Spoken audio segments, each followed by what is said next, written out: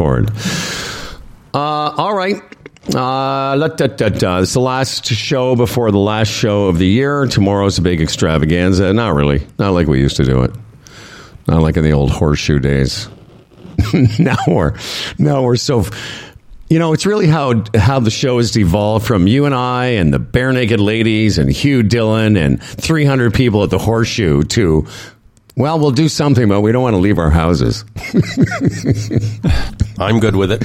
No, but I just think it's funny. It's like, it's gone from this big production and, hey, can someone get Hugh a drink to, I don't know. If we don't have to leave our homes, we'll do something. Mm-hmm. It was an extravaganza. No, yes, it was. Oh, I have a lot of fond memories of the kids, Charlie especially, waking her up in the middle of the night and saying, okay, here we go, and them coming into the city with me and watching the show. I mean, really early memories. Do you remember when we did the Christmas show at Bloor in Bathurst a couple times? Yeah. Somewhere there's some audio of Charlie. She would have been just like 10 months old or something, or just a year old, and sitting on my lap while the show was going on and the Bare Naked Ladies playing. And yeah. Now it's just you, me, and Dan. Dan sitting on my lap. And Bare Naked Ladies, very popular at the time, obviously. And my kids, especially Melanie, was an age where I think the yellow tape, she liked it. And the kids at school knew about the Bare Naked Ladies. They were just emerging. Oh, yeah. And then having her picture taken with them and them talking to her and stuff was quite a thrill for her.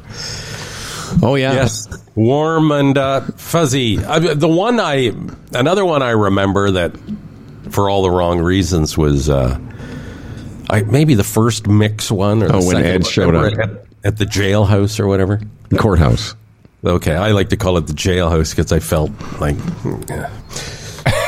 You really should see somebody. You really should see somebody. Like one of those things where you call, just to work through your mix years anxieties that still pop up.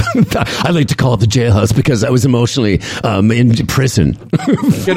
Yes, you've connected the dots. Yes, I did. No, I remember there was a huge First of all, I could have snowstorm. told you were going to say, I knew you were going to bring up the Ed Robertson one, but of course, once you mentioned the mix, then of course it brings up all sorts of horrible memories of your time in the slammer.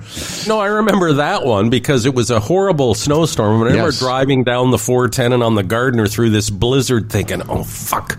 Like, this is the last place in the world I want to be right now. And Jesus Christ. Yeah. I don't like this station. I don't like this situation. And now I'm in a... Anyway, I remember that vividly. Yeah, I can. You know what? It's great that you've actually worked through it after all these years. What Fred's referring to is on a really horrible day, we did our show up there at I don't even know what the courthouse the courthouse in Rosewater Supper Club. Yeah, that's exactly. And then upstairs, and then we had a pretty good crowd for how bad the weather was. Mm-hmm. And then Ed Robertson, the reason it was so sweet that he showed up is his mother had just passed away. And not only did he play, I think it was just him that year, but then he hung around with us afterward and just kind of wanted to hang out with some people. And I remember we've told this story before. I said, we really appreciate you showing up this year after all you've been through. And he said, you know what?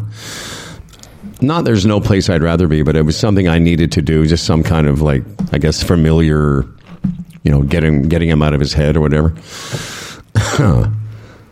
I wonder if he's worked through it the way you've worked through your mix issues.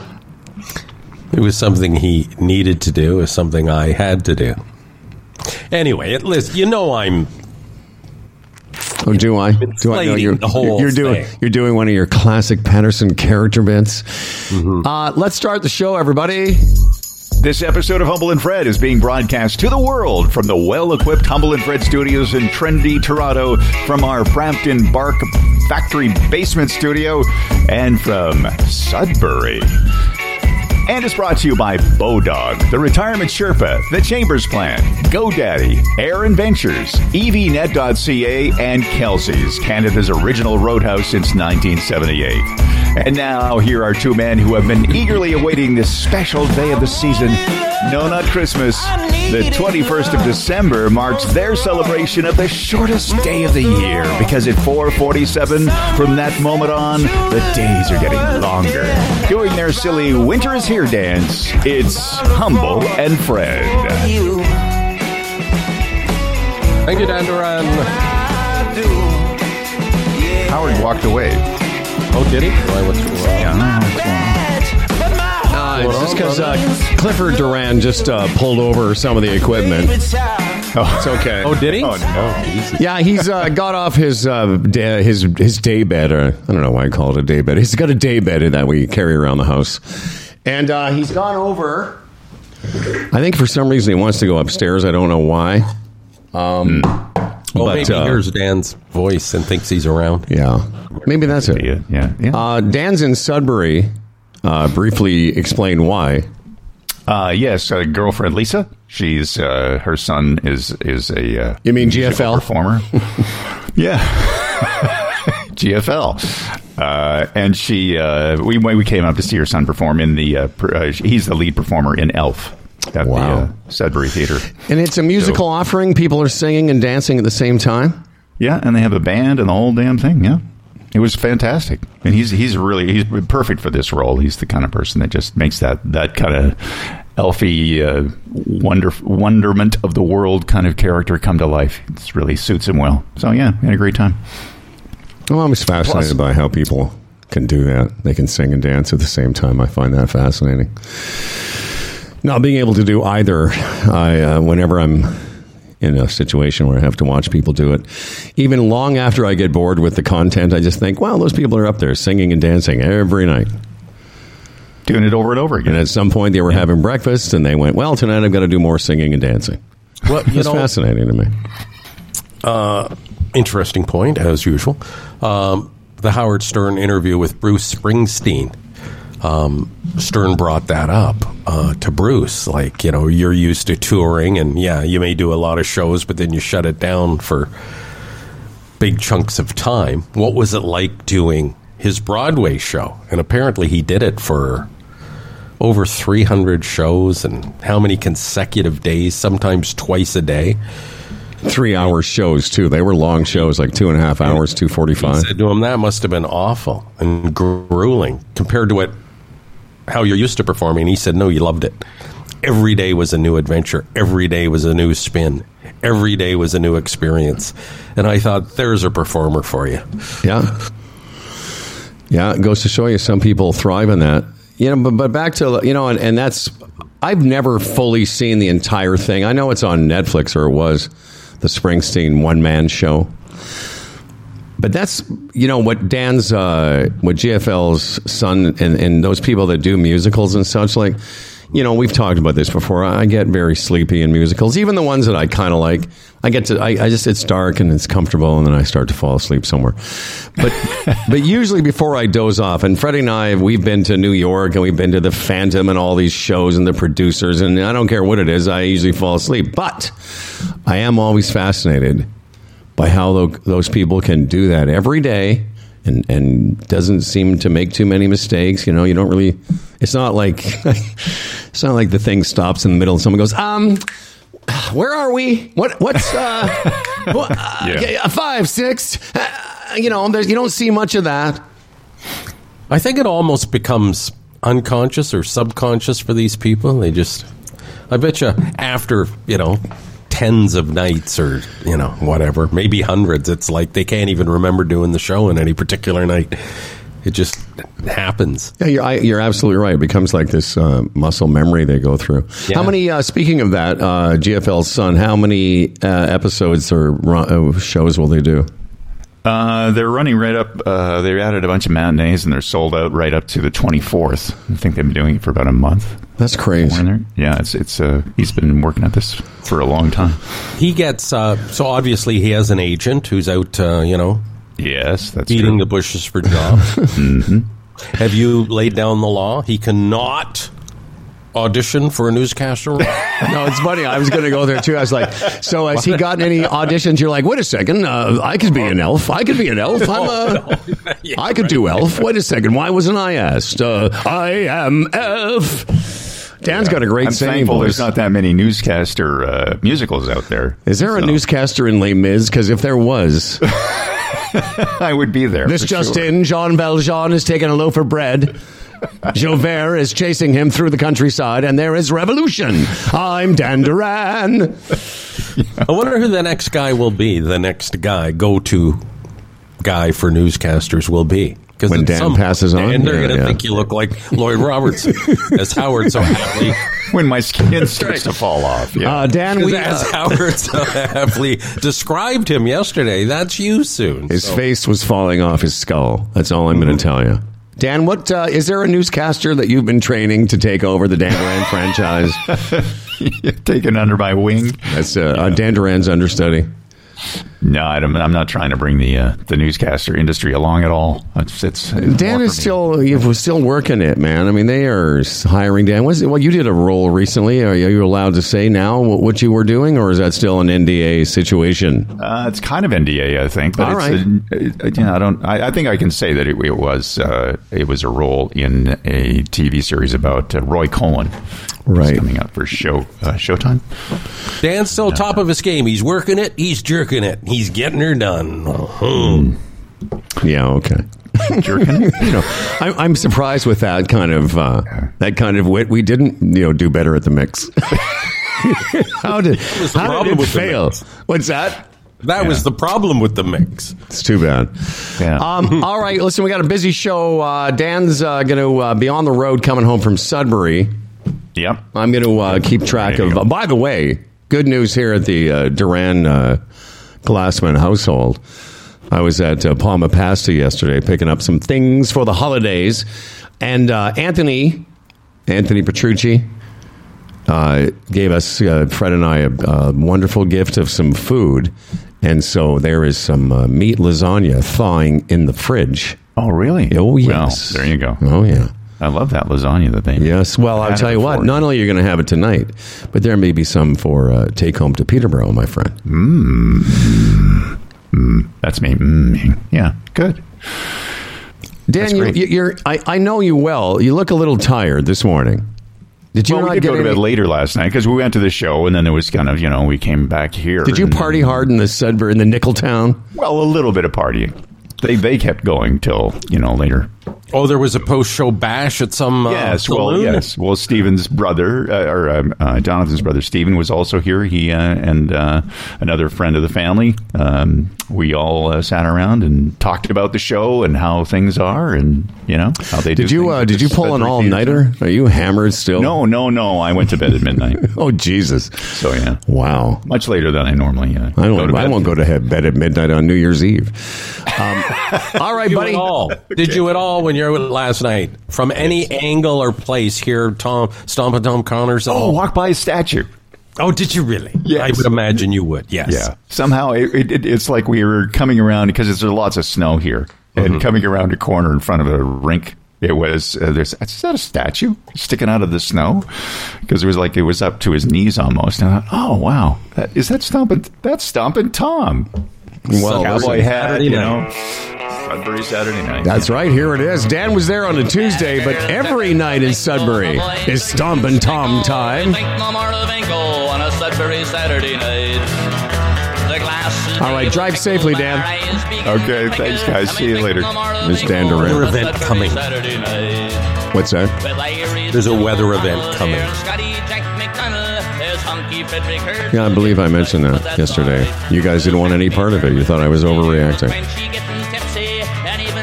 Oh, should we have not mentioned it today? No, I'm saying, it was the first thing I saw yesterday morning was a note from one of my kids saying, "This looks really bad." And it's funny, do your kids abbreviate things that, like, the word really is REALLY. I'm not sure if you know that. But my youngest, it was wrote me a note and said, "This looks really bad," and it was RILY.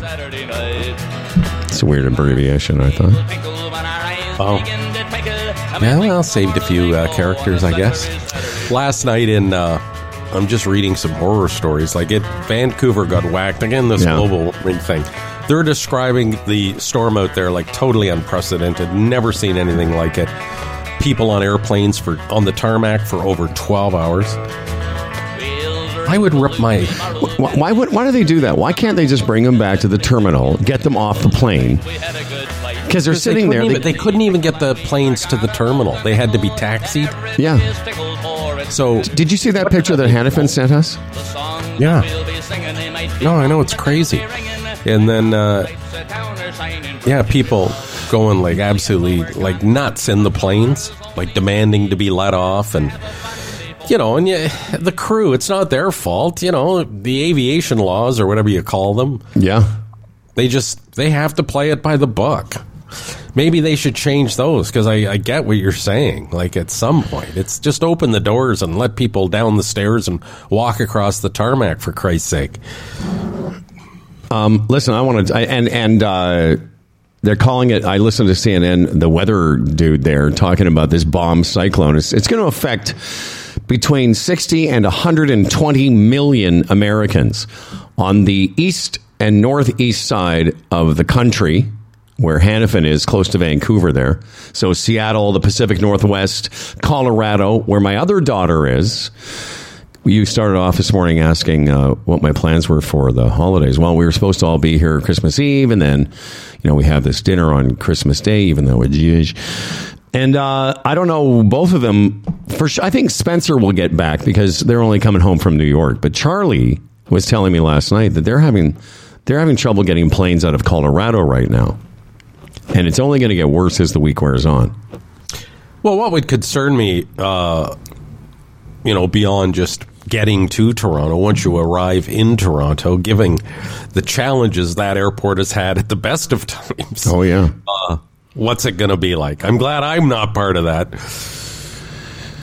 Well, Spencer, like a lot of travelers, I think I mentioned this to you, they've redone their arrival time to be more in the afternoon, and I'm going to go pick them up. But Charlie said they may not get home until Saturday, which is fine. I mean, even if if it turns out to not be Sunday, it's all fine. I don't care. We'll do Safety whatever. First. Yeah, exactly. We'll do the... What are you, before we get to the emails and a quick couple of sponsor things here, what are you doing with your family? Is everybody coming over to your place, or are you going? Well, you know what? We can do that tomorrow because I'm going to see it. I forgot we're doing a show tomorrow. Yeah, I have nothing. Yeah, it's pretty low key. Yep. We're just hanging out here, and the kids are coming over. That's it. On Christmas Day. Yeah. Danny may come over prior. Is he going to bring Dougie? Oh, of course. If I work it correctly and both of my kids arrive Friday, I may not have to leave the house again until next week, which is kind of what I'm hoping for. Mm-hmm. All right, listen, let's quickly, but with care, let's get a couple things done here. When I was a young boy, and then we've got a bunch of emails. Dr. Uchi Odiatu will be our guest today. Tim Niblett will make an appearance. Michael Clausen will be talking real estate later if you're interested in what's going on in that market. But first, how about this message? Thinking one day. The Chambers of Commerce Group Insurance Plan, Canada's #1 group benefits package for small business. Say 1 to 100 employees. Go to chamberplan.ca. You can get a free quote. They spell it out. There's different levels that you can buy into, and they explain all the products under each umbrella, so to speak. There is one that will work for you. It's very affordable for small business. 30,000 Canadian businesses, small businesses, are part of this. They've been around for 40 years. You'll be pleasantly surprised. It's affordable.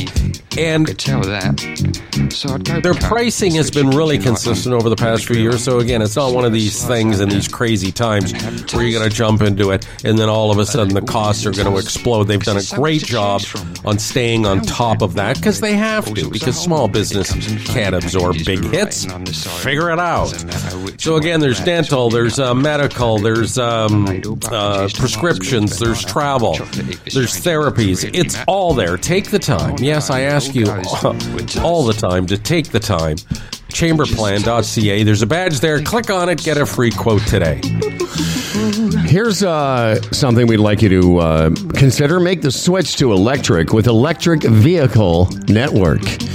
EVN is dedicated to providing cost-effective options for Canadians to buy or rent high-quality pre-owned EVs and plug-in hybrids. Their team has helped over 100 first-time EV buyers and ready to assist you right now. Founded in 2018, they've been working hard to make electric vehicles accessible to all. And they believe that together, we can all drastically reduce Canada's emissions. You know, Daryl was on yesterday. That's toast. And it's funny because when I first got a smartphone, I remember having the same feeling like, you know what it can do, but you also know there's so many things on it that you can learn, and there's so many things on a smartphone even now that most of us don't use. Same with this electric vehicle. Like he reminded me yesterday, wherever I am, and I know this isn't new for some, higher end cars, but with these EVs, you can just turn it on or turn on the climate, and it's not wasting, you're not idling your car.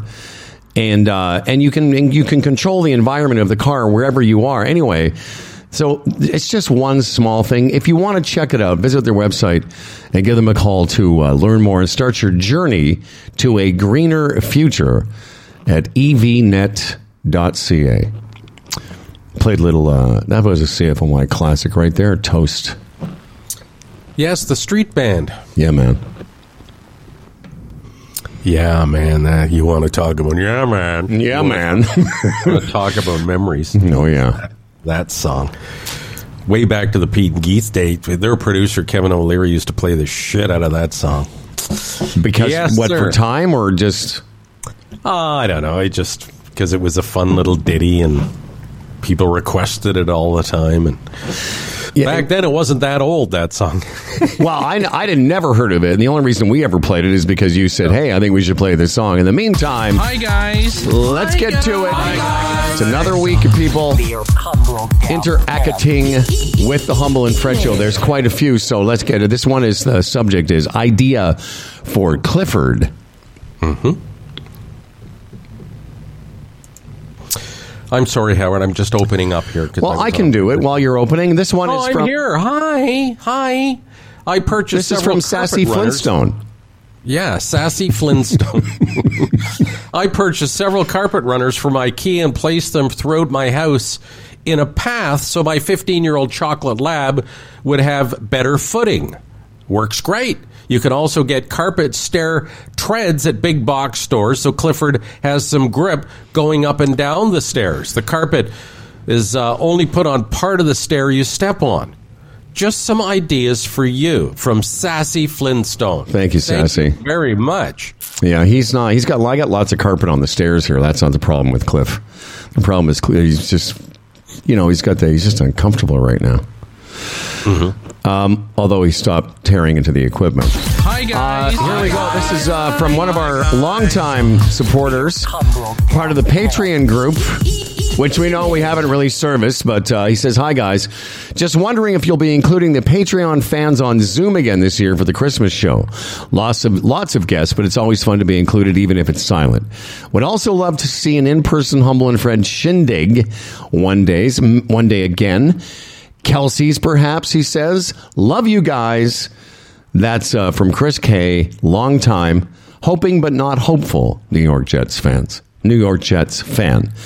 Well, we're not going to do that tomorrow for various reasons. Mainly because it's just chaotic, and we didn't really organize it in time. But here's the good news.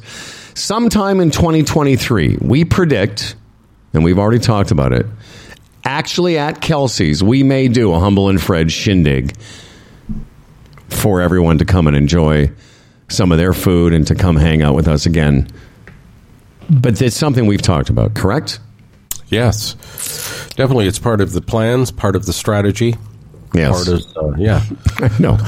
People are surprised that we actually have plans and strategy, but we do. Mm-hmm. For pleasure and business. for work and play. Mm-hmm. Plans and strategy for work and play. Our pleasure is often our business. Mm-hmm. Okay. This is from Martin Lai. Youth.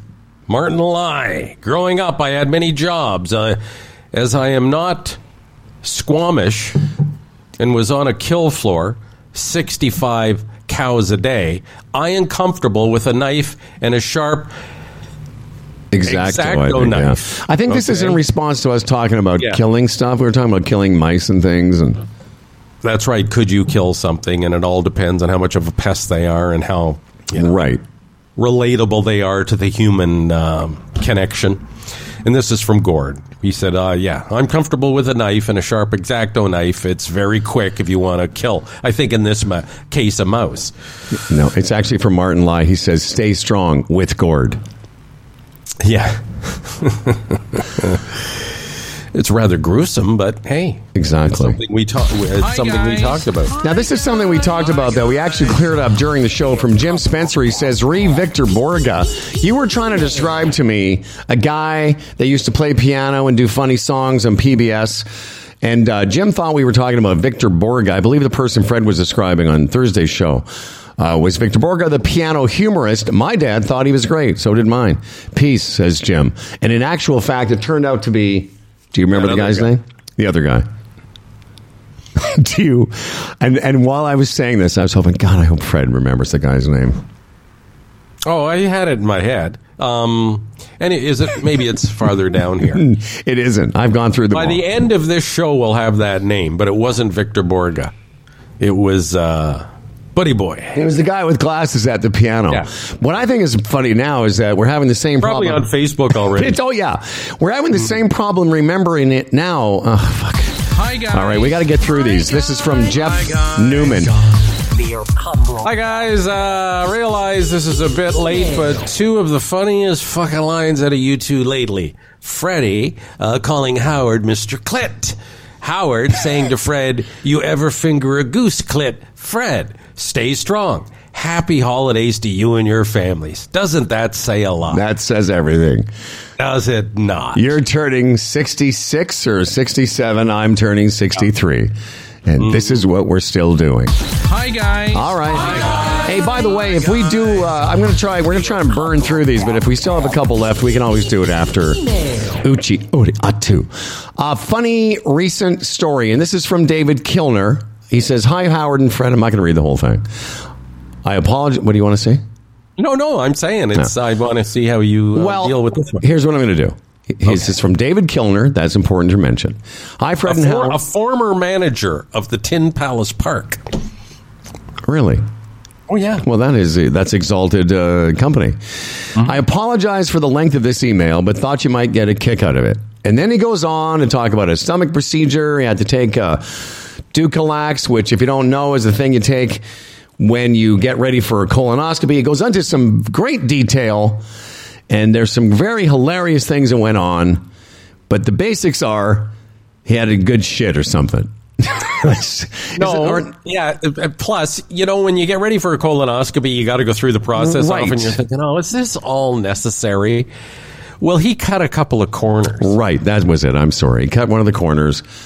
And when he went for the procedure and told them, they were a little annoyed, but it turned out even cutting those corners, he was still clean enough. So it's almost like, half of the stuff. Yeah, exactly. It's probably not necessary.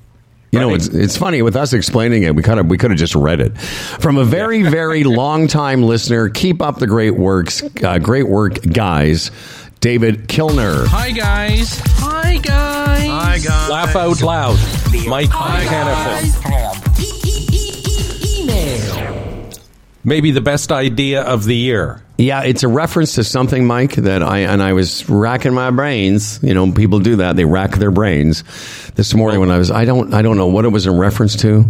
It's a guy giving someone the finger, and it says NTM. No, that's different. That's from Brother Bill. That's the next one.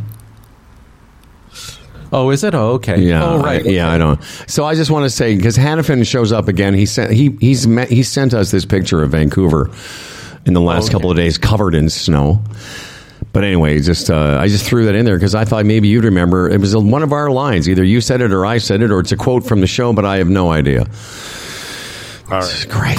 Speaking of Vancouver, this is from Brother Bill. Hey, Howard. Heard you mentioning watching Larry Sanders, but didn't catch where you were able to see it. Absolutely love that show and would appreciate it if you could let me know. Here's a classic moment, and I watched it. It was great. It was Artie drunk at a party at Larry's house. Thanks in advance, my friend, Bill Neal. And the answer is Crave in Canada. HBO Canada shows Larry. You can just look at it. I've watched a couple of seasons of it, and it's still pretty good. Hi, guys. I tell you, the character that holds up for me is Artie. But anyway, here we go.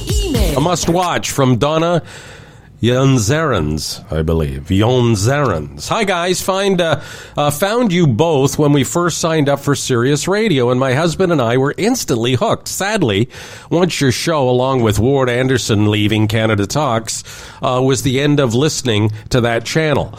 Although we were on Canada Laughs, yeah.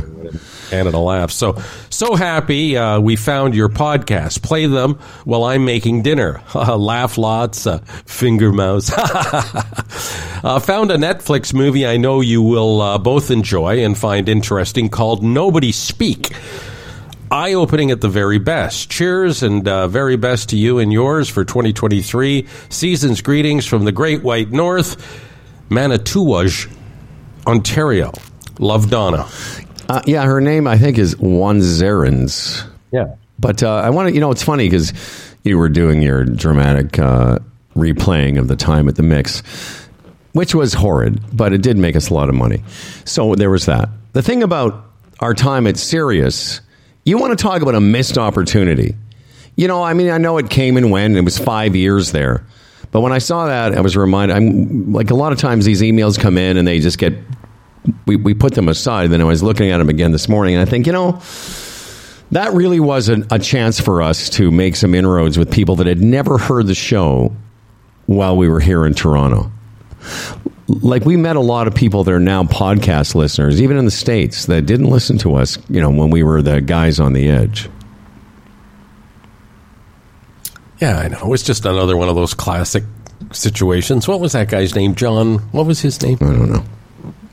John Elway. No, John, doesn't matter what his name is, but the two of them, seriously. Just sitting in a room with these guys going, what's the use? What's the point? No, I know. And one other thing I will take exception with when you just said it made us a lot of money, Howard, with artists. That's way down the list. Oh, is it? Yes. Okay. Well, especially after a weekend of watching The Godfather and seeing like Marlon Brando. Yes. And, oh, yeah. Coppola. Money was way down the list when you're an artiste. Well, you should have told me. We wouldn't have gone. The show is... If you just said, Howard, as an artist, I can't take this money. Anyhow, Hi, guys. this is from Ed Weber. He says, hey, guys, as the year draws to an end, I wanted to wish my favorite hate-filled dinks a Merry Christmas and Happy Holidays. It's been a goddamn tough year, and I'm looking forward to putting it behind me. Listening to and laughing with you guys has been a bright point. Thanks for being part of my day. I raise this delicious pint to you, gentlemen. And as you can see, I'm still using my favorite beer coaster. Stay strong, says Ed. And what it is, Freddie, is a picture of him using our CD number 1 in 97 as a beer coaster. Cool. And to Ed and his all the Webbers, we also say, may God bless you. Hi, guys. can we skip this one? Did we? Yeah, we did it yesterday. Skip right to Happy Ho-Ho if you want. From Rod Fitchett. Hi, guys. Another fine charcuterie board assembled by my wife again. My only not concern was that your logo was covered by the salty meats. Have a great Xmas, religious or not. No Sky Muppets for us here. Happy New Year to you all, and yours, including Dan and his Yule log. Enjoy every goddamn day, Rod Fitchett. And what it is, the guy that won the charcuterie he board? won the thing my buddy Tom Olazinski put together with our logo on it. I had to look at it a couple times. It's pretty nice, actually. Mm-hmm. And, that was, I saw the picture too, and all the lovely meats and cheeses and what have you. It screamed festive. Well, that's what I did at Palma Pasta yesterday, because what we're doing here on Christmas Eve is we're doing a charcuterie board, and I was in charge of the salty meats. Mm-hmm. There's so many. You know what? You were there recently. Then we both were there for Boone's thing at Palma's Kitchen. Man, there's a lot of stuff there. Like, even though it's a small footprint, there's just so many things that are you would buy everything, right? The place was packed yesterday. Anyway, Don't go hungry, right? no, exactly. Don't you can actually they have like prepared foods there. Right, of course. Well, yes. You can. What You am can I eat. saying? You can eat while you shop. Yeah, eat before you shop, because if you're hungry while you shop, you'll spend thousands. Subject is The Godfather from Andrew Marriott. He says, "Hi guys, love the podcast. Thanks for recommending the Offers series. Can't wait to watch it." Yeah, it was fantastic. Somebody else sent me a note, I think on Facebook, or sent us a note saying how much they enjoyed watching it on our recommend. And I said, my comment back was, I might watch it again. I might start again. I was reminded of a documentary about John Cazale, who played Fredo. And it was called, the documentary is called I Knew It Was You. It's legendary in the movie business, this story of John Cazale, who only appeared in 5 movies before he died. All 5 movies won Oscars. Wow. Crazy, huh? And I can only remember 3 of them. Godfather 1 and 2, he played Fredo. But do you know the other movie he was in? A famous movie in the early 70s with Al Pacino? Or Scarface? Dog Day Afternoon. Oh, Dog Day Afternoon. Okay. He played the other bank robber in Dog Day Afternoon. Turns out that he and Al Pacino were a couple. Thank you, Andrew Marriott. There you go. Thank you very much. Next up is... Hi, guys. Recipes. This shows, the subject diversity of the Humble and Fred show. Recipes. Yes. Hi, guys. Just a quick note before you're off on your well-deserved holiday vacation. I've been making Delisa's Christmas crack for a few years now. Love the recipe. I was hoping to get 2 other recipes. Humble's pickled onions sound delicious, and I'd really love to try making some of that much talked about granola. Anyways, much love and respect. Always enjoy listening. Your faithful listener, David Ryan.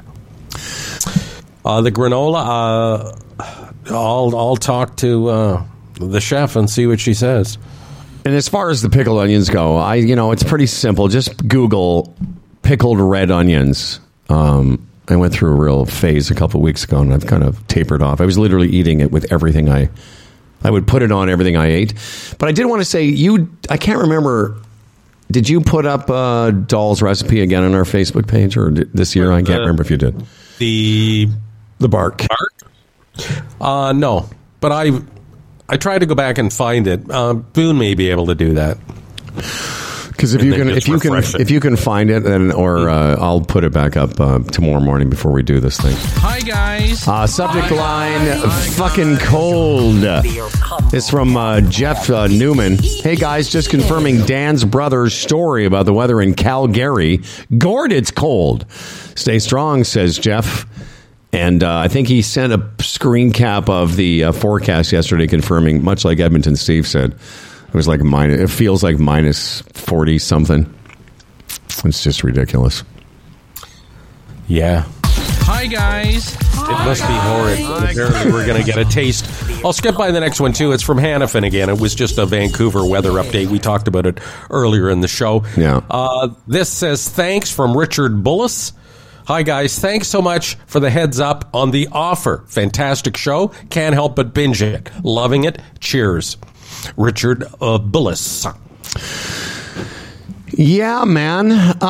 Listen, I'm proud of the fact we got through all those. I got one more to go. This is going to be this is more of a personal one, but this comes from our friend Beppy.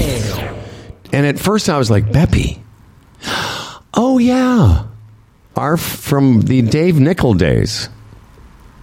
Do you remember that we had this weird relationship with Dave Nichol for a few years? He used to come on our show. This was when Dave Nichol was sort of Toronto famous. He was the guy on TV, the President's Choice guy, and it was, I don't know about you, but I remember it was a neat little, association we had with this guy. Obviously older than we were, but he took an interest in us for some reason. Invited us to remember we got invited to their Christmas party at Rodney's Oyster Place. Yeah, that was something. Yeah, that was quite the day. Because remember, I brought my mom and dad. Yes. And my dad had spent 47 years at Loblaws. And he looked up to, never had met Dave Nichols, but Dave Nichols really had turned that company around. And my dad never had anything but great things to say about Dave Nichols. It reminded me of Apprenticeship of Eddie Kravitz, you know, when his dad didn't believe he knew. What was the big figure, the guy that had all the money? Whatever. It was like a moment like that. I know. When I said to my dad, so we're going for lunch. Oh, okay, where? I said, Oyster House. Really? I said, you're gonna have lunch with Dave Nichols. It was like, oh my God. Yeah. Remember that lunch ended with them sitting side by side and telling stories, and yeah, it was great. And Beppy was Dave's sort of, I don't want to say secretary because that doesn't really cover it. Dave's sort of executive assistant, planning, and anyway, she mentioned the reason she reached out is that she has a friend who was building a house in San Miguel and was going to be there around the same time I was. And then she says, unfortunately, I heard about Howard's setback and having to return to Toronto. I thought I'd get in touch to say hello and sorry I missed him. I think she's writing the letter to us, but not thinking that it's like that we have somebody who handles these emails for us. She closes by saying, hope all is well with Howard and that you're both doing well. Greetings, Beppy. The one story, this didn't involve you, but it involved Dave Nichols. For some reason, ex-wife Randy and I guess we got to be friendly with Ted Reeder and his wife. And they were having us over for a barbecue at Ted's place. And the other couple was Dave Nichols and his wife. And I just remember at one point, it was just sort of surreal. I'm sitting around there, and it's just like a couple's thing. And the other couple is Dave Nichols. And like I said, he got a kick out of us for some reason. He was always really good to us, and just clicked. So Randy and I had a great night at Ted Reeder. Put all these different types of barbecue meats on all these different barbecues, and everything was going well until we got a bit stoned. And then Randy threw everything up, everything we'd ate that night. Yeah, when we got home, I was like, "Well, that was one of those nights when I don't know if we had kids then. Maybe we did." But our initial contact with Dave, I forget what, and we didn't think anything would come of it. And then we got a response. Yes. And then right out of the gate, we realized what a good. He was smart. You know, he was a marketing man. He knew what he was doing, reaching that audience through us, and we had a lot of fun with him. Tragic story though. Dave overindulged and died young. Oh yeah, he definitely was. He had big appetites. Yes, he did. You know, big drinker, big eater, and a big personality. But I was hoping I couldn't remember what he passed because he was pretty young, like in his 60s. Yeah. If 70, just. You know, a young man, and so much to live for. And I remember him a couple of times telling us about the winery he owned in California. Yeah, that's right. He'd think, come on, Dave, do it. Ask Cumberland Fred down to the winery. Come on, Davey, come on, buddy. You can do it. Come on, Davey. Let's get on the President's Choice jet. Oh yeah. Beppy too, a great Canadian. Her last name is Hockey. Beppy Hockey, I know. Listen, you know, I remember, I don't want to do a half hour on Dave Nichols, but we could. We were invited to his house a couple of times, you and I. Oh, yeah, remember he had right in the middle of the house, the big atrium? Yeah, the big atrium right there, like a fancy Toronto, multi-million, dollar home. Yeah. Okay, well, we've got Uchi here in a second. Let me just tell him to stand by. And then you and I will take care of some more Humble and Fred business. Of course, the Sherpa's going to be on talking about his stuff. But there's more stories to tell you.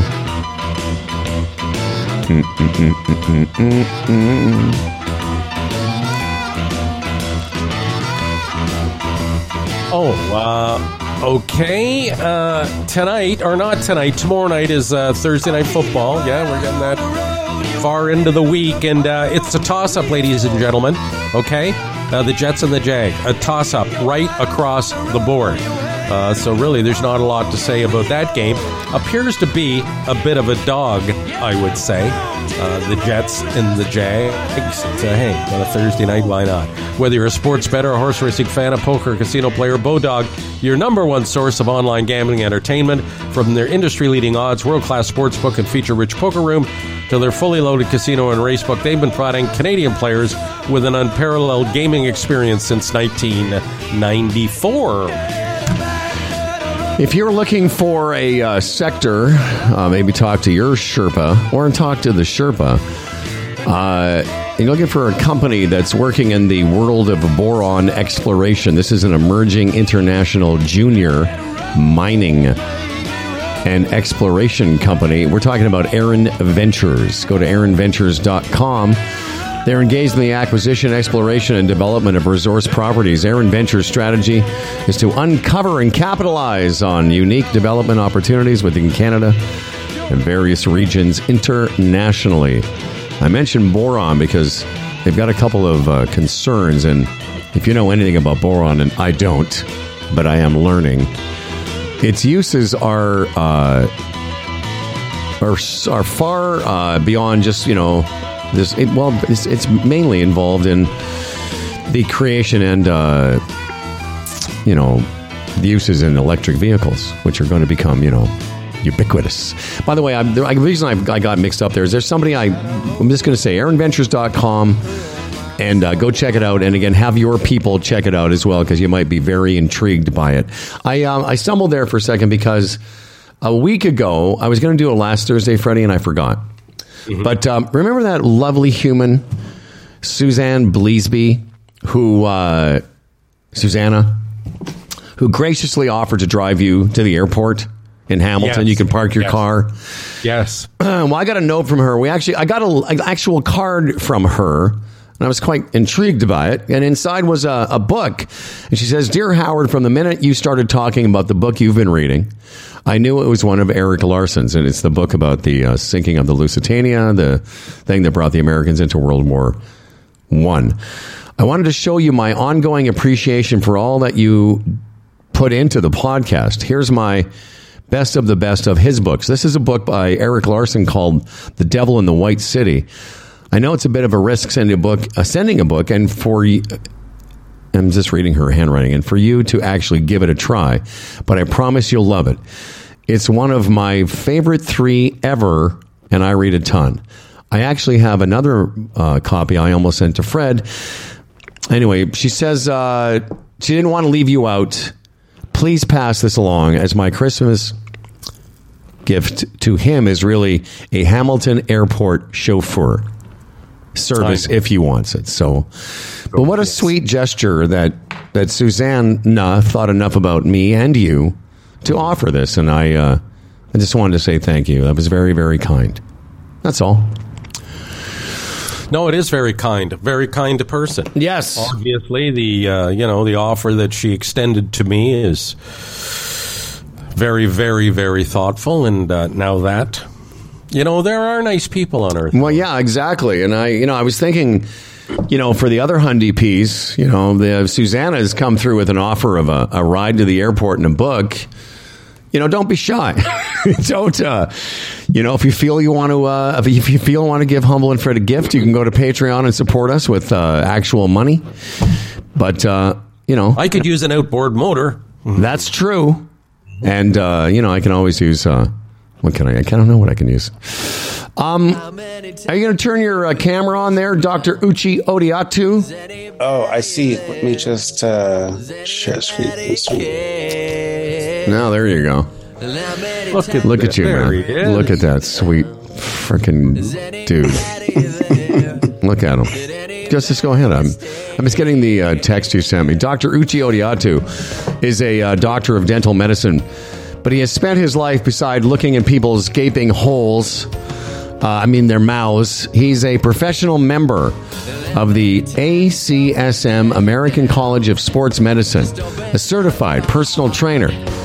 He's got a lot of other stuff that he does too, but mostly he's spent his life trying to convince people that wellness doesn't have to be so arduous. You can just take small steps and make big differences. Welcome back, one of our favorites, Dr. Uche Odiatu.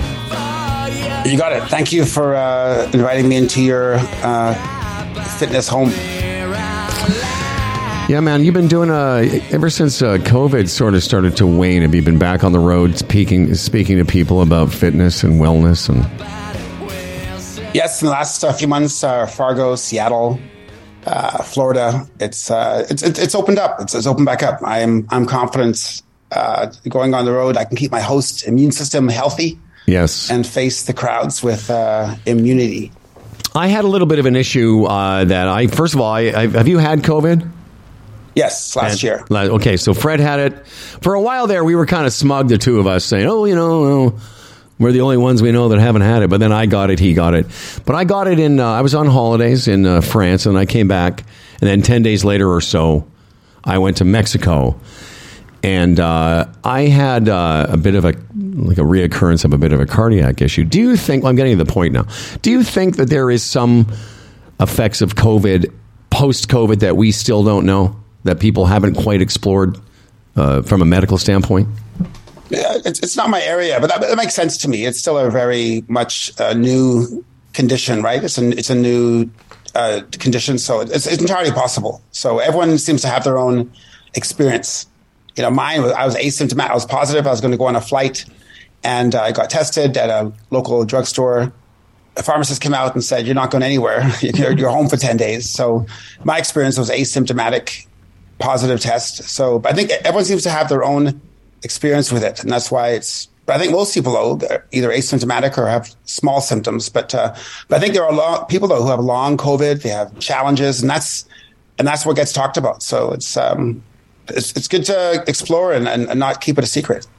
Yeah, this may not be fair either, because, again, you said it's not actually your expertise. But, all this hysterical stuff you see online about the vaccine causing heart problems or killing people, or you shouldn't go anywhere near it, in your experience, just your experience.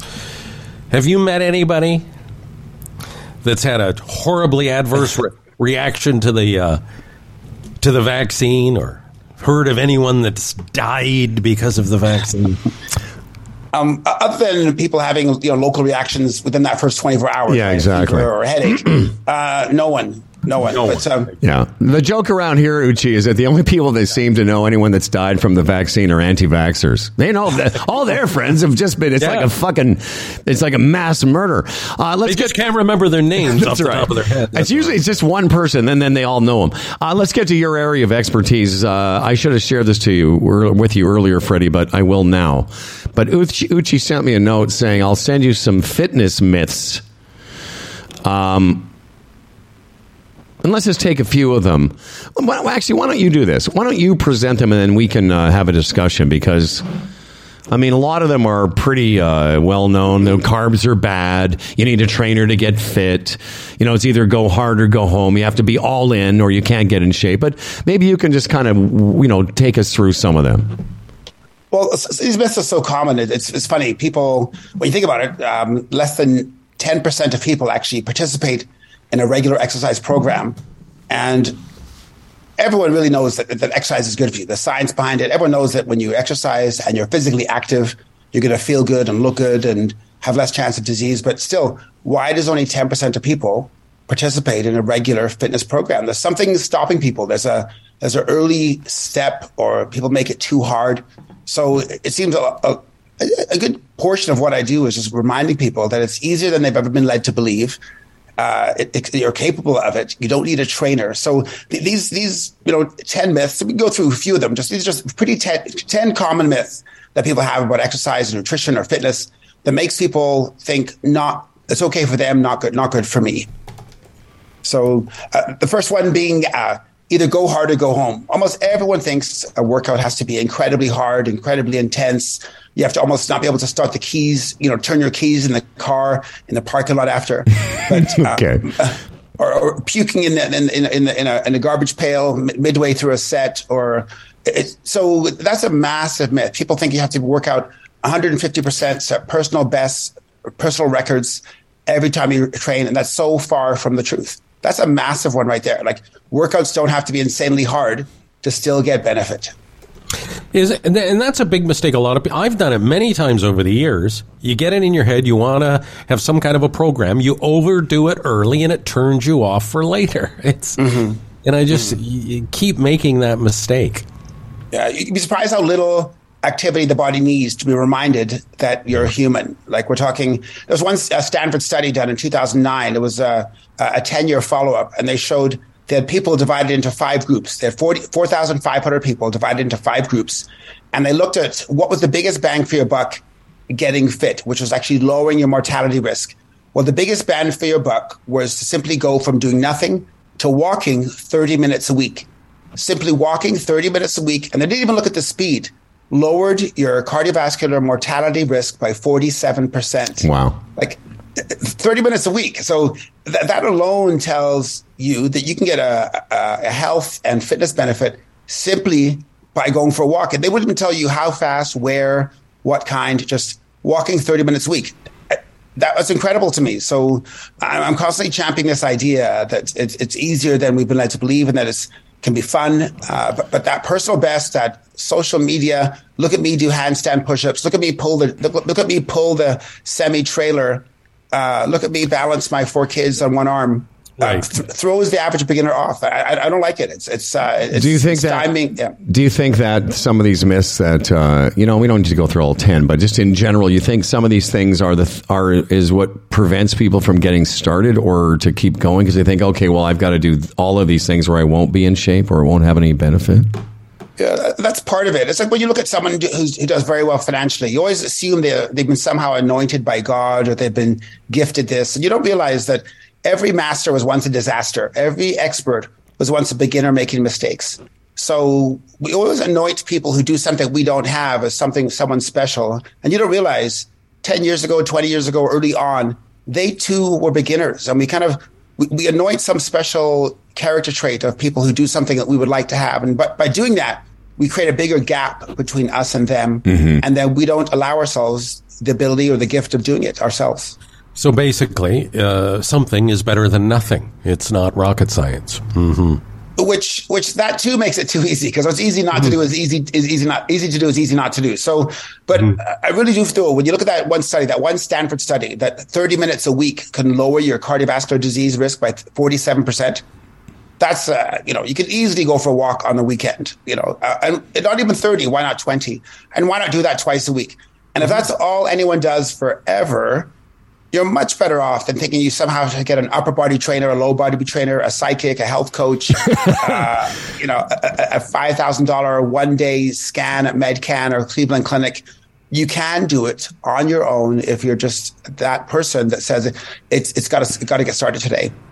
A couple other ones you say supplements are the key part of your diet. You don't think, I guess some people think that they need to be gobbling all kinds of stuff or they're not. I mean, so with supplements you think supplements are a myth? Okay, for the high-end person, the person with a definite deficiency, but most people just aren't eating fruit. There's one study that showed how 70% of adults don't even eat fruit in a day. 95% of people don't eat enough vegetables recommended by Health Canada or the U.S. Food Pyramid. So there's some basic things people are missing, but by making it esoteric and strange, or do I have what kind of vitamin D? Do I do droplets? Do I do capsules? Anytime we start arguing over the esoteric, we miss the fundamentals. And the best coaches in the NBA, the NHL, the CFL, the NFL, the best coaches, Pat Riley, John Madden, all talk about the fundamentals. And I'm a firm believer in the fundamentals, which is just food, food. There's a book called Sapiens written by Harari, and it was all about the evolution of man. And one of the key parts that came through this book, and it came out in 2018, is that we've spent more time as cavemen and cavewomen in our history than we do as modern people with the internet. We've had the internet for 30 odd years. We have prehistoric physiology and DNA. We need food. Our history is based on whole food that our body can recognize. And when you start treating it when you start doing fundamental things to get fit, the body goes, oh, I read that in my DNA. You've been doing this for 1,000 years. An apple. Oh, there you go, eating vegetables again. So there's beauty in simplicity. There's sustainability in it. And it's funny you say that, because Freddie and I, over the last time that we've known you, we've gone in and out of being sort of good, healthy, mindful. But it's interesting that it's almost habitual. You start eating more vegetables, more fruit, maybe less greasy, crap, and you just do. All of a sudden, you're like, oh, I feel different. My skin feels different. And yet it's so easy for some of us to sort of just go drifting back into, fries would be good. Mm-hmm. But you've said along the way, the odd time to treat yourself is okay, but you just can't make a habit of that crap. Well, it's that all or nothing. I think a lot of times, again, the person who's not exercising think it's all or nothing. So I can never eat pizza again.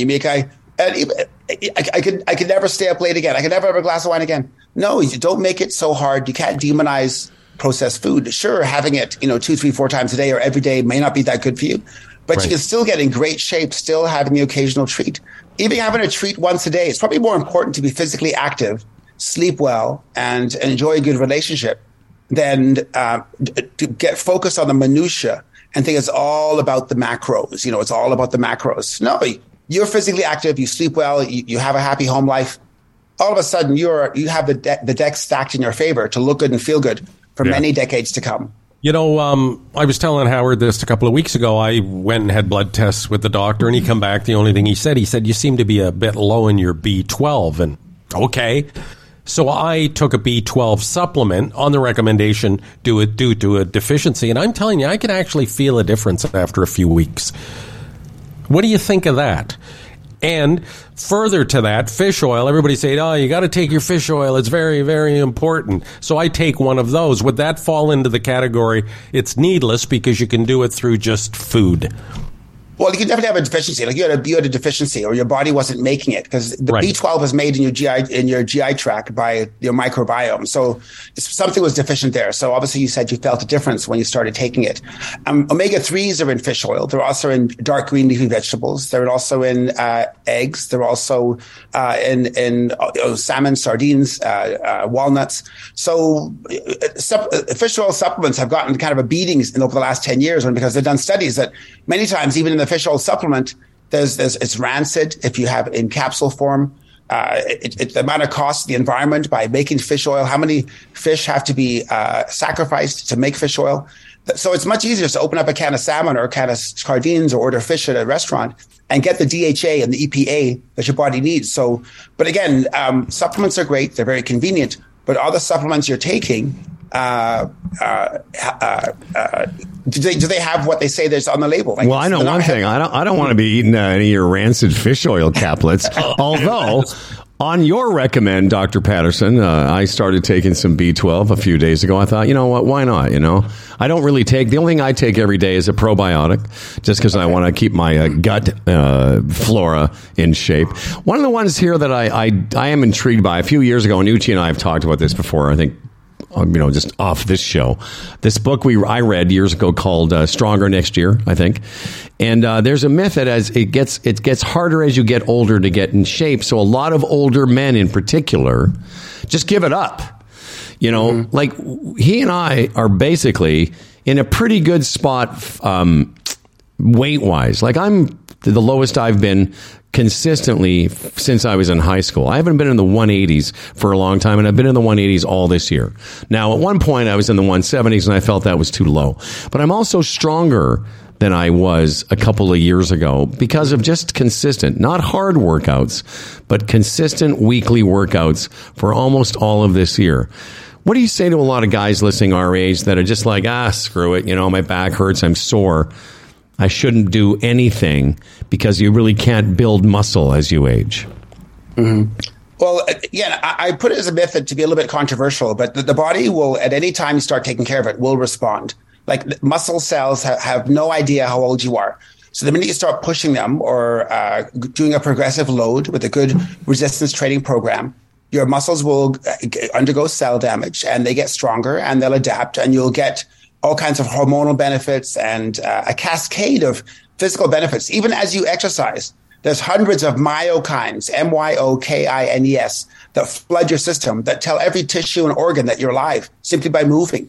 So 20-year-olds don't have any monopoly on that. 40, 50, 60, 70, the body will respond every time. There is no expiry date to muscles when they will not work well. maybe on your deathbed in an open casket funeral, that could be too late. Okay. But prior to that, the body loves movement. It loves taking in deep breath in through your nose. It loves lifting things. It likes being pushed through a range of motion. And when you do, the body will respond. There's no deadline. There's no expiry date on when the body will respond. Sure, the body might respond better at age 15, but at age 15, teenagers think they're going to live forever. There is no appreciation of health when you're 15, 20, and 25.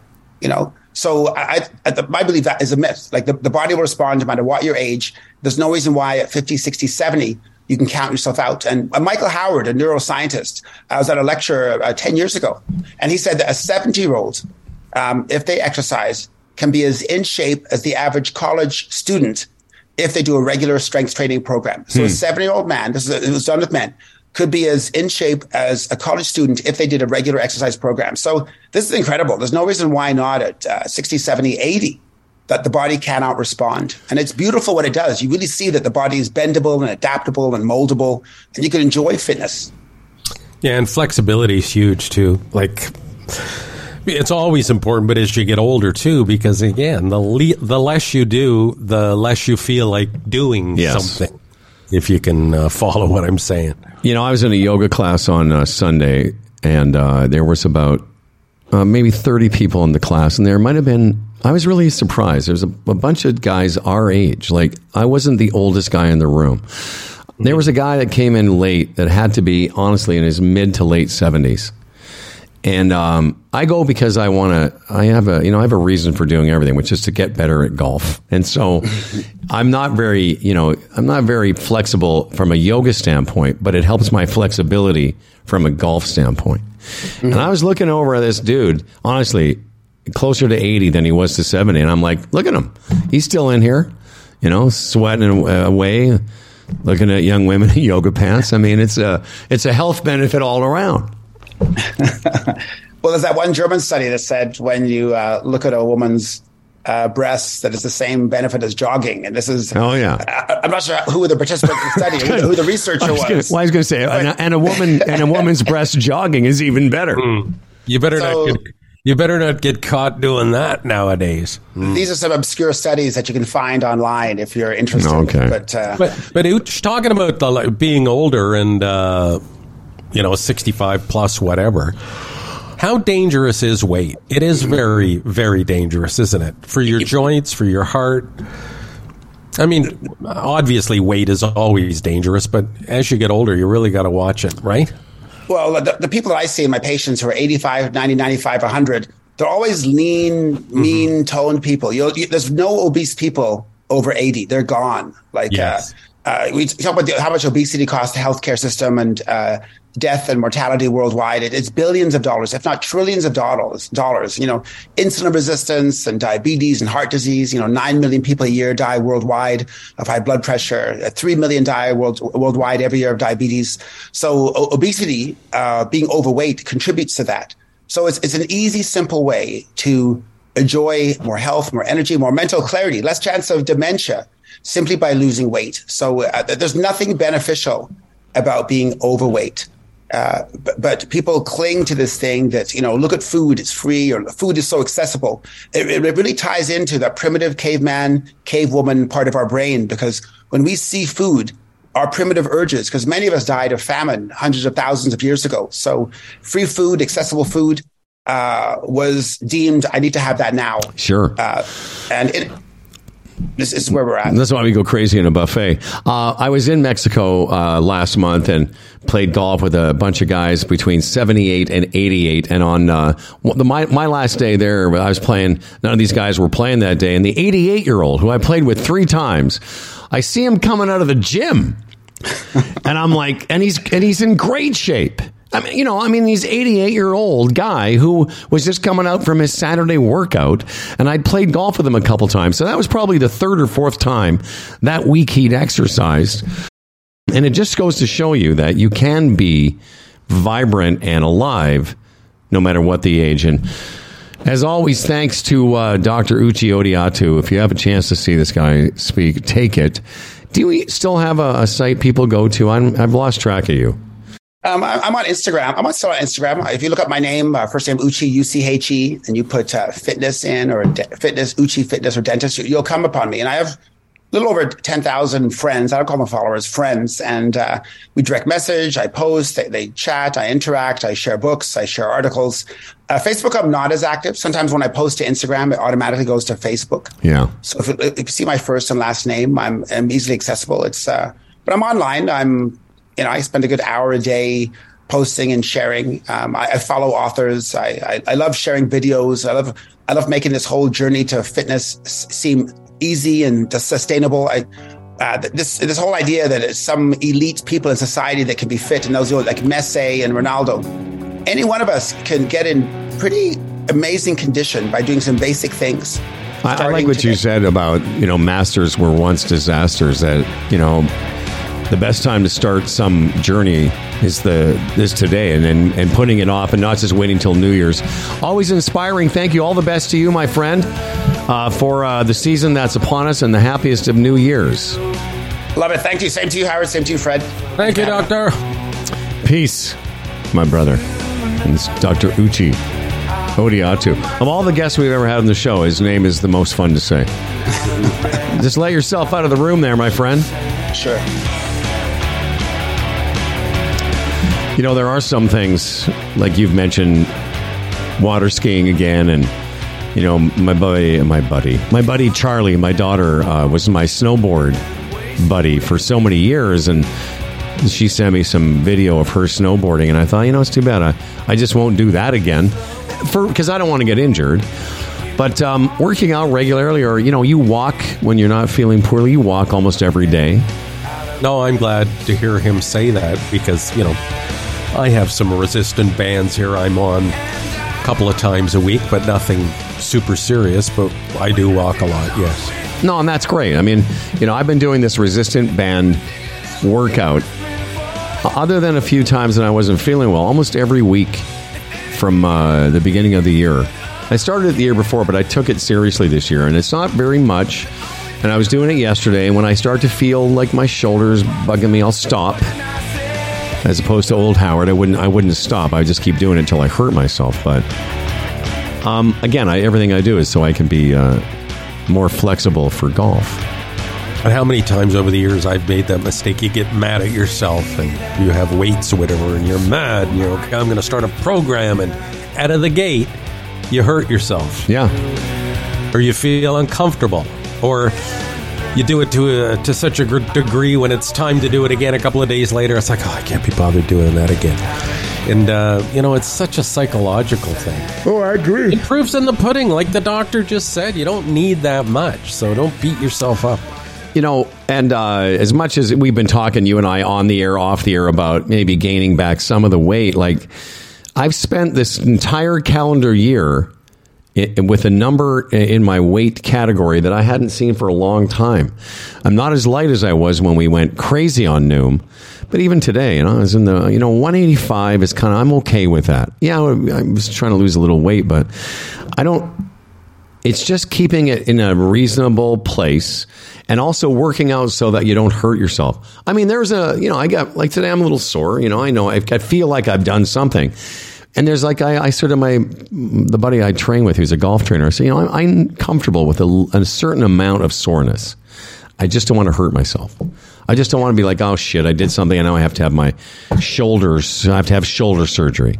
Well, there's a big difference between sore and pain. Yes. No, absolutely. I mean, yeah, no, there is. And, it's, the weight thing, it's not rocket science. And the thing is, I really believe the older you get and the more sedentary you become, the harder it is to go back and correct that. So you just never want to get there. Well, yeah, and what he said, those, you maybe can't go back and correct it, but on any time you begin it is still better than not doing anything. Yeah. In the meantime, let us look over to this man and welcome for his last appearance of the calendar year 2022.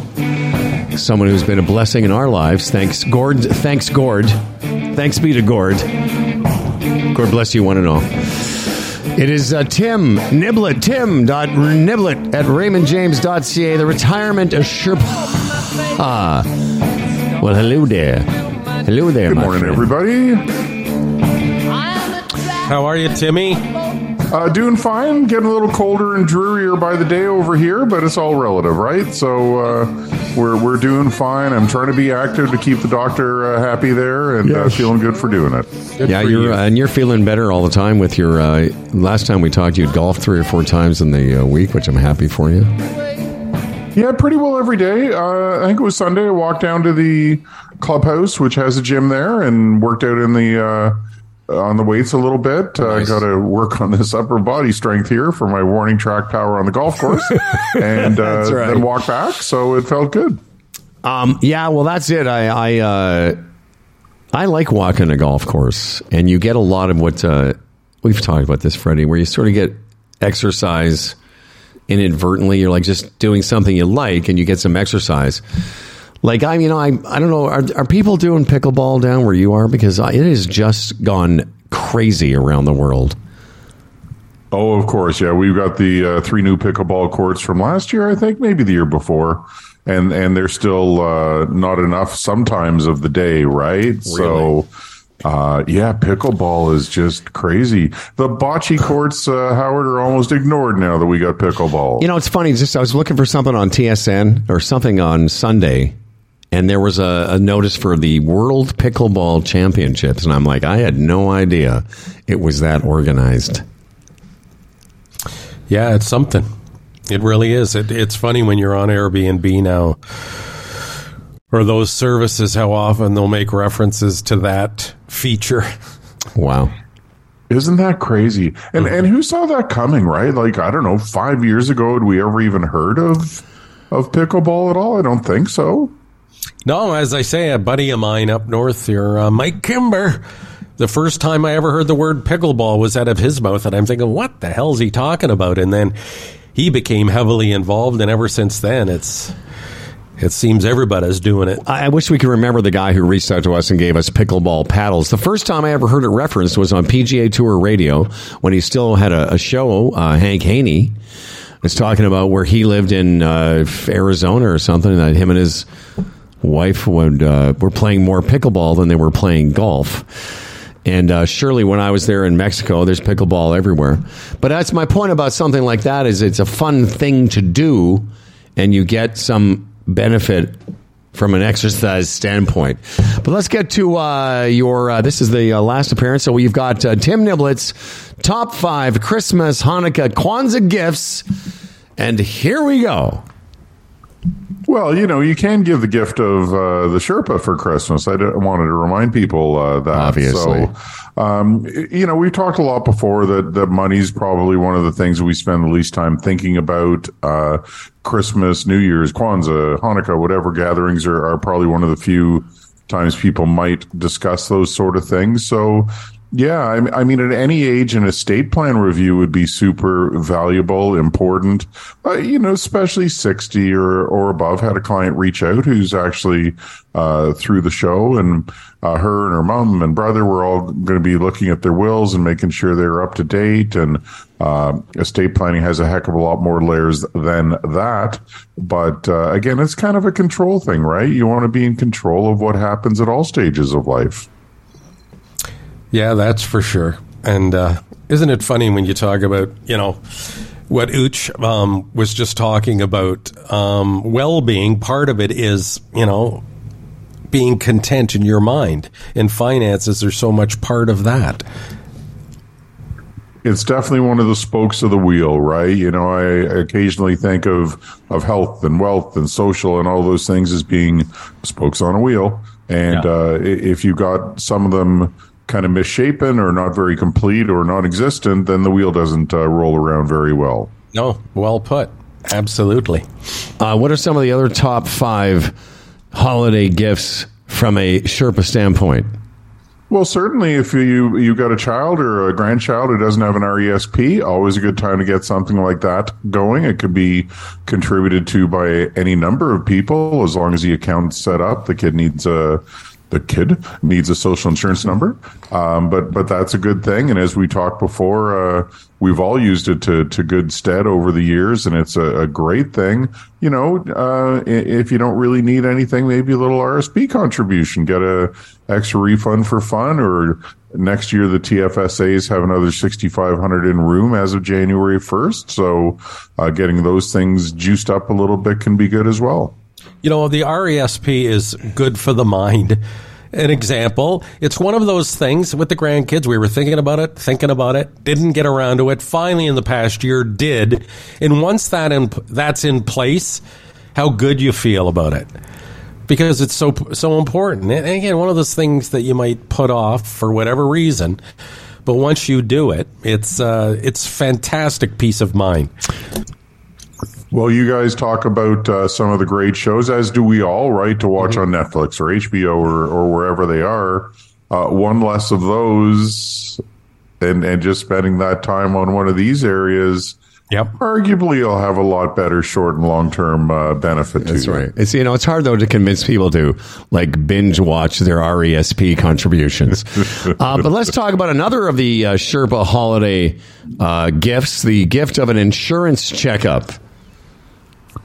Right. Insurance is probably something we spend even less time looking at than our investments and all. They kind of seem boring, but they exist for a reason. And, you know, you could have the best performing portfolio in the world, but if you die prematurely, you have a critical illness, you have a disability, and you haven't got that covered properly, that can undo a heck of a lot of your other good work, right? So, and as we mentioned before, insurances can also create wealth, not only protect, but protect is what we usually think of, and that's the first role of it, and we should make sure that we've got all our bases covered. Mm-hmm. Good point. And projections? Well, last but not least, right? If you don't know where you're going, how are you going to get there, as the corny old saying goes. And, you know, the pilot takes off knowing exactly where they're going to get to and how they're going to get there and what little adjustments they'll make along the way if need be. And money's the same. So what do your current actions have you on track for? That's always the first step we do when somebody is kind enough to reach out to us. And we had tons of those again in 2022. Many thanks to H&F, of course. And we just see where their current actions are taking them. Are there changes, you know, can be suggested? Are there opportunities? Are there inefficiencies? What are the great things that we want to keep doing? So probably not something that's going to happen between now and December 31st, but just getting a second opinion on what you're doing is a free and very valuable gift. Well, let me toot your horn for you. The Sherpa is offering a complimentary second opinion. You know, if you listen, as Tim has said many times in the years that we've been associated, listen, if you're happy with what you got going, that's great. If you're curious about some other, you know, style, or maybe somebody else to have a look and make sure you're fine, that's what Tim is here for. And again, this has happened many, many times with Humble and Fred listeners. There's no obligation. Tim.Niblett@RaymondJames.ca. Listen, I'm happy you're well-er. I know I kind of owe you a call. I just looked down at a couple of our texts back and forth, but I'm feeling much better. You know, it's taken me a while to get used to being on these beta blockers, which I'm trying not to think about that I have to do forever. But I'll tell you what, it's made a huge difference for my cardiac issues. How are yours feeling these days? They're really good, thanks. And of course, happy to hear about you. And again, sorry, Fred, you're left out in this category. Oh, here. Fred, something happened to Fred soon enough. Trust me. But we got faith in you. We've got faith. And no, all good. My danger right now is I'm feeling good. I'm active, you know, and now I got to not go back into the bad habits that kind of got me there to some degree too, right? So got to keep being a little fearful and a little smarter than I used to be. So you're for people who don't know, Timmy's got a pacemaker. Like, what was it that was bugging you so much? It was your heart rate was high, or Yeah, I was elevated, super elevated, and the pacemaker doesn't help for that, unfortunately. Really? So it helps make sure it's regular in case it skips. But yeah, so I just didn't have a lot of energy because I had an elevated heart rate all the time. So now I'm in low 80s and feel great. Okay. For it. So it's just nice to all summer. Didn't feel very good, right? No, I know. Well, listen, I hope you have a happy holiday season, whatever that means. for you. We will. We've got our daughter and family coming, and we're going to Legoland with our grandson on the 26th, so can't wait for that. That sounds like maybe your heart doesn't work that day or something. Be like, oh, yeah, I'm not feeling great. Fucking Legoland. All right, buddy. Thanks to you guys and all the listeners, and hope everybody has a happy holiday season. All the best, my friend. Timmy, good to see you, buddy. Thanks, guys. Appreciate you. Appreciate you. Here's Tim Niblett. You mentioned our pickleball buddy. It's Chris Evans. Yeah, I did the same thing. I looked up his name from. I can't remember the company though. I was trying to. Brickhouse Paddles. Oh, Brickhouse Paddles. Sorry. From St. Mary's, Ontario. Yeah, he sent you some paddles. I've got some paddles. Well, I'm taking mine with me when I go away. Easily packed. Are you going to? I took them out to a tennis court with XGFR. I guess when we got them, just wanted to see what the feel was, but I never actually played a game of pickleball. And I know it sounds dumb, but I don't. I just have this. My brother plays it. Maybe I'll play some in Mexico, but I just have this vision of me playing it and getting all worked up, and then just twisting my ankle or something, and then there's like, I don't know. Yeah, well, it's a thought. Just take it easy. What else can you do? Yeah. I didn't bring this up with Sherpa because it's a bit morbid, but I was reading the other day, the medically assisted deaths here in Canada, which are allowed, the euthanasia. Apparently, they're going to even relax the law a bit more. And I'm just thinking going forward, you talk about insurances and everything. Say you've got an estate worth a couple of $1 million or something, and then, you're older and you get this sort of horrible illness that's dragging on, and you're still of sound mind, and you're thinking, my God, this could drain that. Just call in those people and go, you know what? Before I waste all this money on an illness I'm not going to get over, to preserve that dough for the people I love, give me the needle. Yeah. Yeah, it's definitely something to consider. Mm-hmm. Oh, I'm sure it's going to be an option. It's a lot cheaper than insurance. Okay. Well, maybe we'll discuss that in the new year. Maybe we'll do that one of those. Again, I was going to bring that up with him, but I thought I don't want to put him on the spot. Fred, that's an option. That is an option. Forget insurance, forget in planning. Just stick a needle in my eye. Yeah, man, that's, I don't know, it's a story that I don't think has gotten a lot of, I just heard about it from somebody just a couple months ago. I didn't know it was now, like, part of the law of the land, that it was that available to people. Maybe we should get somebody in here in the new year to talk about it. Yeah. That age-old analogy, right? Like, how does it go? Something about, we wouldn't put a dog through that. Oh, yeah. Why do we put humans? I mean, what we humanely do for animals now applies to humans. I don't think there's a lot wrong with that. Well, I'm not to be too much of a downer about Clifford, but I can tell you, I've never been around a dog this age that big, and love Clifford, but he's not doing great. No, and his quality. You know what? Where's Cliff? He's right there. Cliff's quality of life isn't great right now. I mean, being carried up and down stairs just to lay on a bed all day. I took him out to do I'm his... jealous. Well, I was going to say, I know you're already doing it. Doll's picking you up. Come on, Freddie. It's time for poopies. I took him out just a little while, this morning before the show, and, I have him on a leash, and he's able to walk around in the back there, but he's not... He's walking, he's like, it's laborious for him to walk. He's laboring. Yeah, and at his age, it's not like there's a multitude of reasons, other than old age. And it's sad. Let's end on we're going to have Michael Clausen on in a bit talking about real estate. I've been sent this. This is a band out of Hamilton. Did you see this? Did it come to both of us? Okay. I didn't play it yet. We are from Hamilton and have an amazing new song. Mm. It's called Maybe a Goal Song. Prior Convictions, and the song is called Bleeding Blue. I don't know why the maybe the goal song, but it's called Bleeding Blue. It's all about loving the Maple Leafs.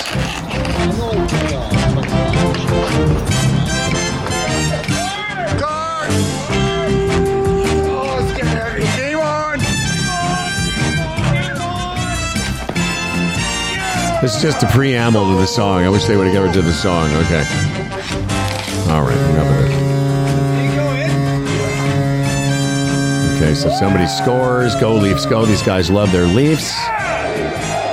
And here comes the song, and there's a bunch of pictures of the Leafs.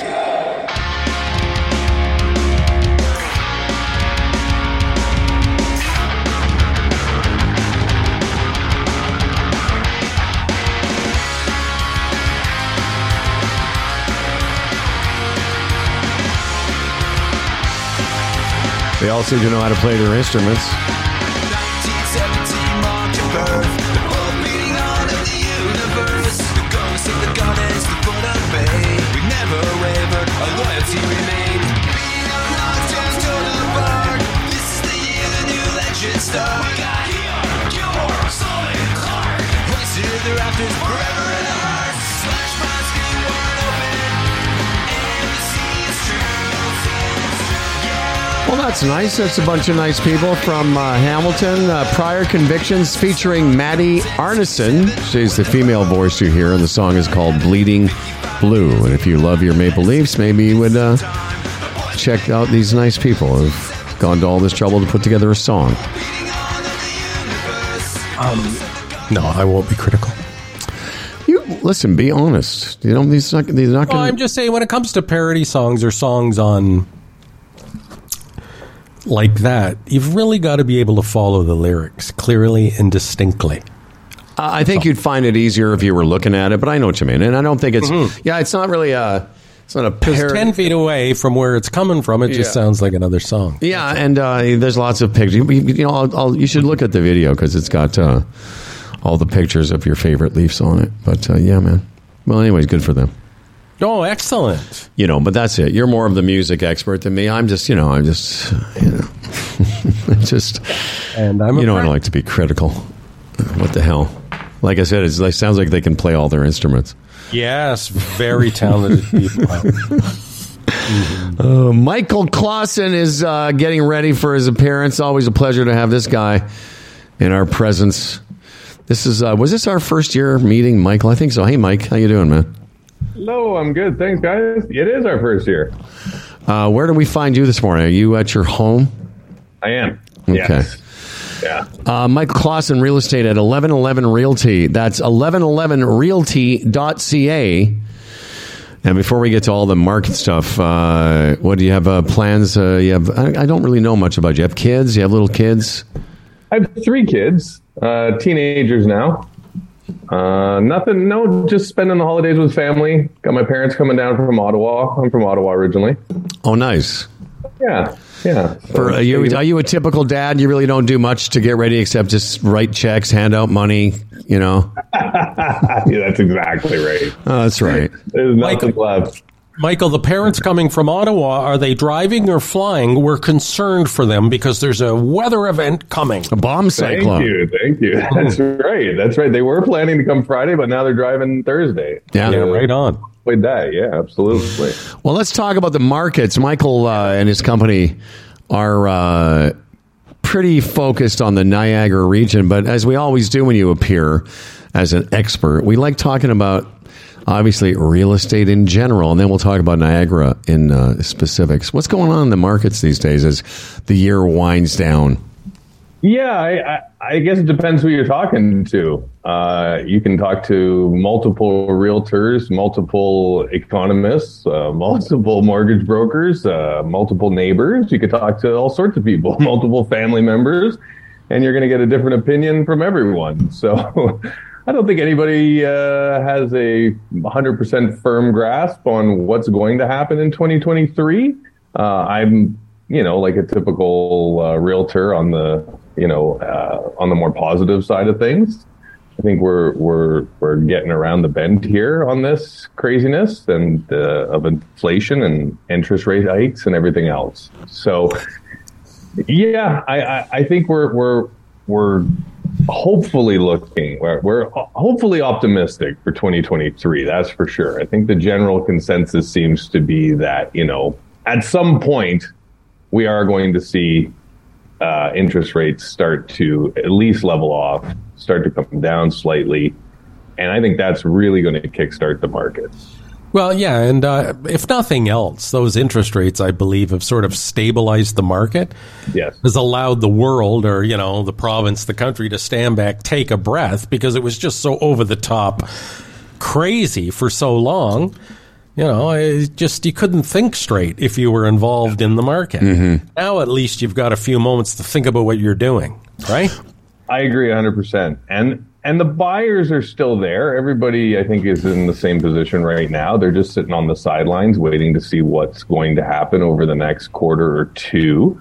But I tell people all the time, you know, whether you're an end user, you're going to move into your home, or you're buying it as an investment. When you're talking about real estate, it's got to be a long-term play. If you're just getting in for a quick flip in a year or two, yeah, you've got a lot of risk. But, you know, if you're looking at a pre-construction condominium, you know, or a pre-construction home, you're talking years. In the homes, like a pre-construction home, you've got about a 2-year build time.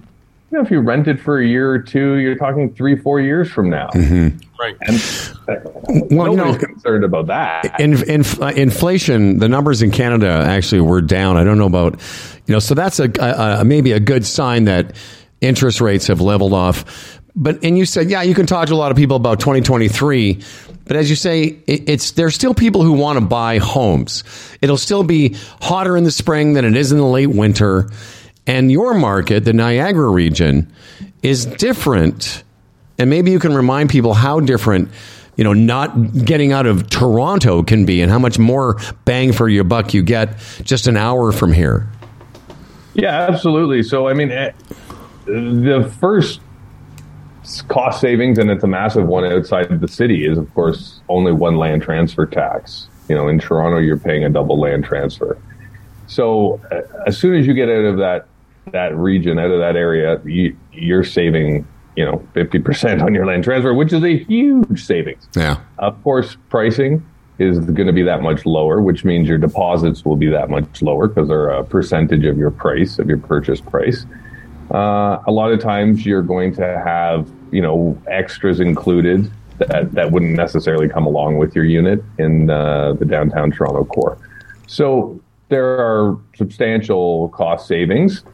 I'm not knocking Toronto in any way. Toronto is always going to be the epicenter of real estate in Ontario for sure. I'm a bit biased, I think, in Canada, but Vancouver would probably argue with me on that one. But you know, you're always going to do okay in Toronto. Like people that are purchasing pre-construction condominiums downtown Toronto right now, they're looking to close in like 2027, 2028, 2029. Really? Yeah, absolutely. Those are their occupancy dates right now. And they're selling because they're not selling at the pace they were a year or two ago, but they're selling because people look at it and go, yeah, in 28, 29, if it's done by then, because it could be 30, who knows, you know, nobody's concerned about where interest rates are going to be in 6-7 years from now. I can almost guarantee you that whatever price you're paying today, it's going to be higher in 6-7 years from now. I don't understand what you've just said. So you're saying that people are putting money down on a place, a condo or a home, or not a home, but a place they're going to live 5 and 6 years out? Yeah, absolutely. They're buying the unit now, pre-construction. And then it takes that long to build, you know, these 50, 60, 70-story condos in Toronto, right? Wow. And give us the exact. So conversely, in Niagara, what can you get? Is it not quite that far out? Well, so that's a great point. Yeah. So the alternative would be a low-rise pre-construction home, a detached home, a townhouse, a semi-detached home, where you're purchasing it today. It's going to be built over the next 1.5 to 2 years. And then, like I said, if you rent it, well, if you're going to move into it, great, then you're fine. And you've just put your 10% deposit down over the next year, and then you can forget about it until it closes. Okay. If you're an investor, you know, you can put your 10% down. Once you close it, rent it for a year or two. So you can take your money back. You know, you can exit that investment after, realistically speaking, 3 or 4 years. Whereas with a downtown Toronto condo, you're not going to be able to exit that investment for 6 to 8 years. Yeah, you're tying up that money for a long time. You are. Yeah, you are. Yeah, well, it depends, right? Like every investor's got a different approach, and they may want to be expanding their portfolio, and I think we've got a lot to offer there, and we have a lot coming in 2023 to offer. We have a lot. We've got townhouses, freehold towns, and detached homes in the Niagara region. We've got townhouses and stacked towns in Kitchener-Waterloo. And we have a boutique mid-rise condominium coming in Toronto as well. So we've got something for everybody. You got it covered, buddy. Yes, sir. Well, I'm glad you were on to because we learned something today. I didn't realize that people were doing that. And again, I was just thinking about that. If you make an investment in Toronto and you're 6 or 7 years out, your situation can change drastically in that time. And as you say, in the Niagara region and some of your other places, you've got you can get in and out a little quicker. 1111realty.ca. That's Michael Clausen. Michael, thank you very much for this today. Appreciate you, man. My pleasure. Thank you, guys. Happy holidays. Same to you, buddy. And you and I will have a grown-up conversation early in the new year. That sounds great. Okay, man. To it. Take care of yourself. Yeah, man. I just think as soon as he said that, I was thinking, like if you're, a young couple and you think, okay, we're going to get our condo, we're going to invest in it together. 5 or 6 years from now, you could break up. Like, by the time it comes, there's a lot that can change in that time in a person's life. You might lose a job, you get transferred to a different city. That's why I think a lot of that is just investors. They can afford to I'm sure. Money sit, right? They're not even going to miss it. It's hard to tell your kids, like both of my older daughter for sure wants to buy something. And it's hard to get them to get their heads around the idea that if you really wanted a house, like what Mel did, Georgetown or Burlington or Niagara, and, my daughter works remotely anyway and probably will for most of her career. She literally could be sitting in a home in Niagara Falls for a fraction of what she would pay in the neighborhood she wants to live because it's Toronto. No, good point. And I think for a lot of young people, they got to get their heads around that. Plus, a lot of people are getting creative now, and just simply because you have to, buy a place with a rental unit and get used to the idea you may have a tenant. That can be a drag, but something that might have to be done. Or your parents downsize, you buy a place with a really nice in-law suite and understand that you own now, but one floor below you is mom and dad. And again, all that stuff is hard to accept, but it's just the reality of today. That's right. Mom and dad are downstairs rotting away while you're trying to start your life. No, I know. There's what's the alternative, right? Well, you bought, how old were, I was going to say, I don't remember this. So how old were you when you bought your first home? You were in your 20s? It was 1984, so I was 28. I bought my first home. I made my first real estate deal. I was 32 years old. And I, up to that minute, never thought about buying a house. Never thought I'd be... I don't know that I ever thought about it. Maybe one day. But in those days, you could put down... I think we put down $60,000, $70,000 on a $270,000 home. But the interest rate was 13%. Yeah. But it was doable. Even when I bought in 84, I think it was 11%. But it's funny, perspective and how times change and advice you get. 84, I paid $62,500 for a townhouse, nervously. But I was making $60,000. Imagine that. I was making $60,000 a year. I was doing pretty well back then in my early sportscasting days, and I was making $60,000, paid $62,500 for the townhouse, and it scared the shit out of me. And what would your payments be? Oh fuck! Do you remember? They were $380 a month or something, and I put $17,500 down. And I remember my dad saying, "What are you doing that? That's too much on 60. Why didn't you buy 2?" No, Dad, that's too much. I can't handle all that. Yeah, it's too bad you didn't. Too bad you didn't listen to Pops. It's interesting that you and I can remember these details, the interest rate on a place. Pardon? I said, oh, yeah. Yeah, it's interesting we can remember that, but we can't remember the name of the guy who we were thinking of who played the piano on the PBS show 2 weeks in a row. What's his name? You got it now, don't you? I don't. Got nothing. Anyway, while we're thinking about it, Why don't we listen to these people? Cursing during your commute again? Do you find yourself living at work instead of working from home? Couldn't this have been an email? When it feels like all that's left is work hard, you know it's time to play. It's easy to find your next favorite game at Bodog.net.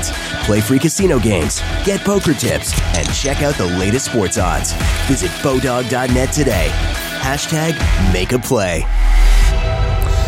What did you Google? Mark Russell. Mark Russell. Well, I'm curious, while you were doing that, what were you Googling? PBS, piano playing, satirist? Piano commentator, PBS. All right. Not a boy. And he wasn't related to Nipsey Russell, was he? I don't think so. No. Yes, they were twins. That's delightful. Nipsey Russell there's nothing not fun about saying Nipsey Russell. God, that's funny. What show was he on all the time? It was Match Game? Was it? Or I don't fucking know. I don't know what he was on. Nipsey Russell. That's funny to me, by the way, everyone, because one of them is black and the other one is not. Nipsey. All right, we have a big show tomorrow scheduled to appear. John Tory, Ryan McCallum's sister. Hang on, that's not fair. I've done that a couple times now. What's her name? A lot of our regulars. Nipsey McCallum. Tony Clement will be here. Lisa McEwen is going to be here. She's very talented. A few others, just the regulars, are going to drop by, say hi, and it'll be nice just checking in with everybody.